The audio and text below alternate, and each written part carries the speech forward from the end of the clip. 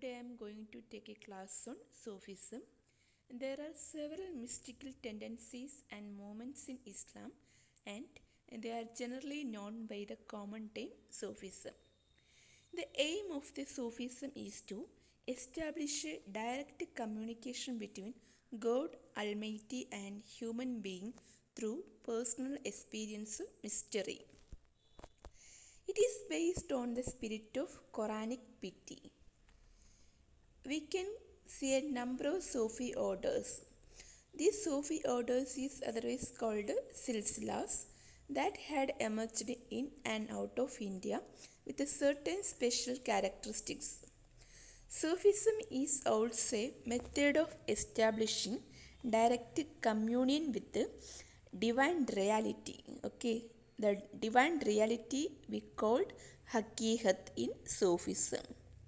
The spirit path could be traversed only under the strict supervision of spiritual leader or peer. In Sufism, the spiritual director or leader is called as peer. The disciple of peer is known as the murid. These are the important names which have in Sufism. The Sufi orders or silsilas were organized in the names of particular Sufi leaders. That is very interesting in Sufism, we can see. A silsila consisted of a peer and his murid. Murid means disciples of that particular Sufi themes or Sufi faith. A center of activities of the Sufi order is the hospice or kanha, where peer imparted spiritual training to his disciples. Sufi orders began their activities in India from the beginning of the 30th century.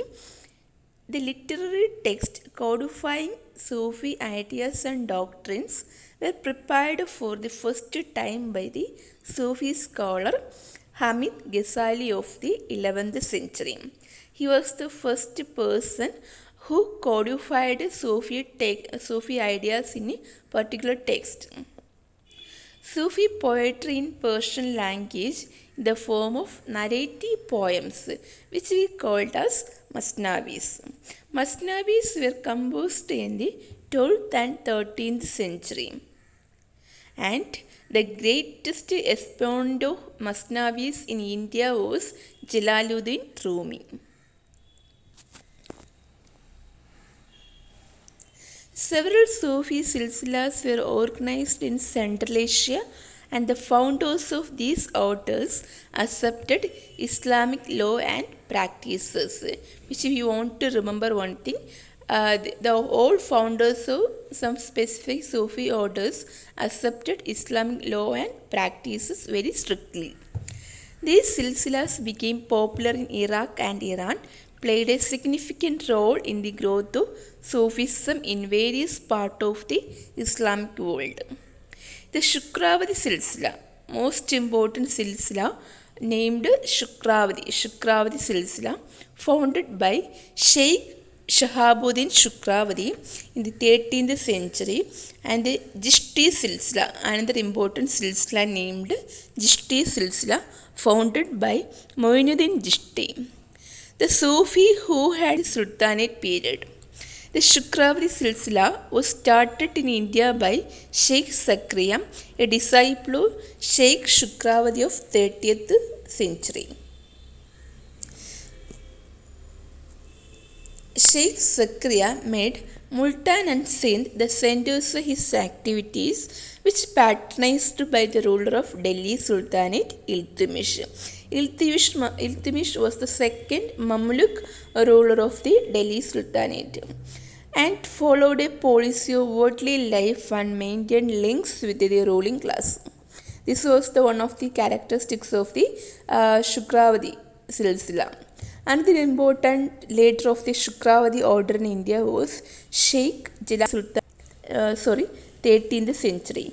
Khoja Bakhtiar Kaki and Sheikh Hamiduddin Nagori were the two important successors of Jishti. Nagori lived in Rajasthan as an ordinary peasant and disassociated himself from the ruling class. He and his successors translated many Persian Sufi verses into the local language called Hindari. The most celebrated Sufi saint of the 14th century India was Sheikh Nizamuddin Aluya, who made Delhi the most famous center of the Chishti order. His teaching He set himself apart from ruling class and his Kanha was opened to Hindus and Muslims. The famous poet Amir Khusro was his follower. His successor, Sheikh Muhammad, was known as the Chiragi Delhi or the Lamp of Delhi. After the disintegration of Delhi Sultanate, the Sufi saints migrated to regional kingdoms and established Kanha there.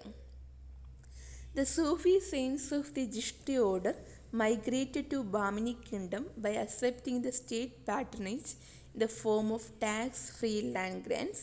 This change of Chishtis into local landlords led to the decline of the Chishti Silsila. This was one of the important reasons which paved way for the decline of the Chishti Silsila in India. There are other important silsilas in India like Firdausi, Qaudri, Shatari, Kolandari, etc. during the medieval period. So let's stop here.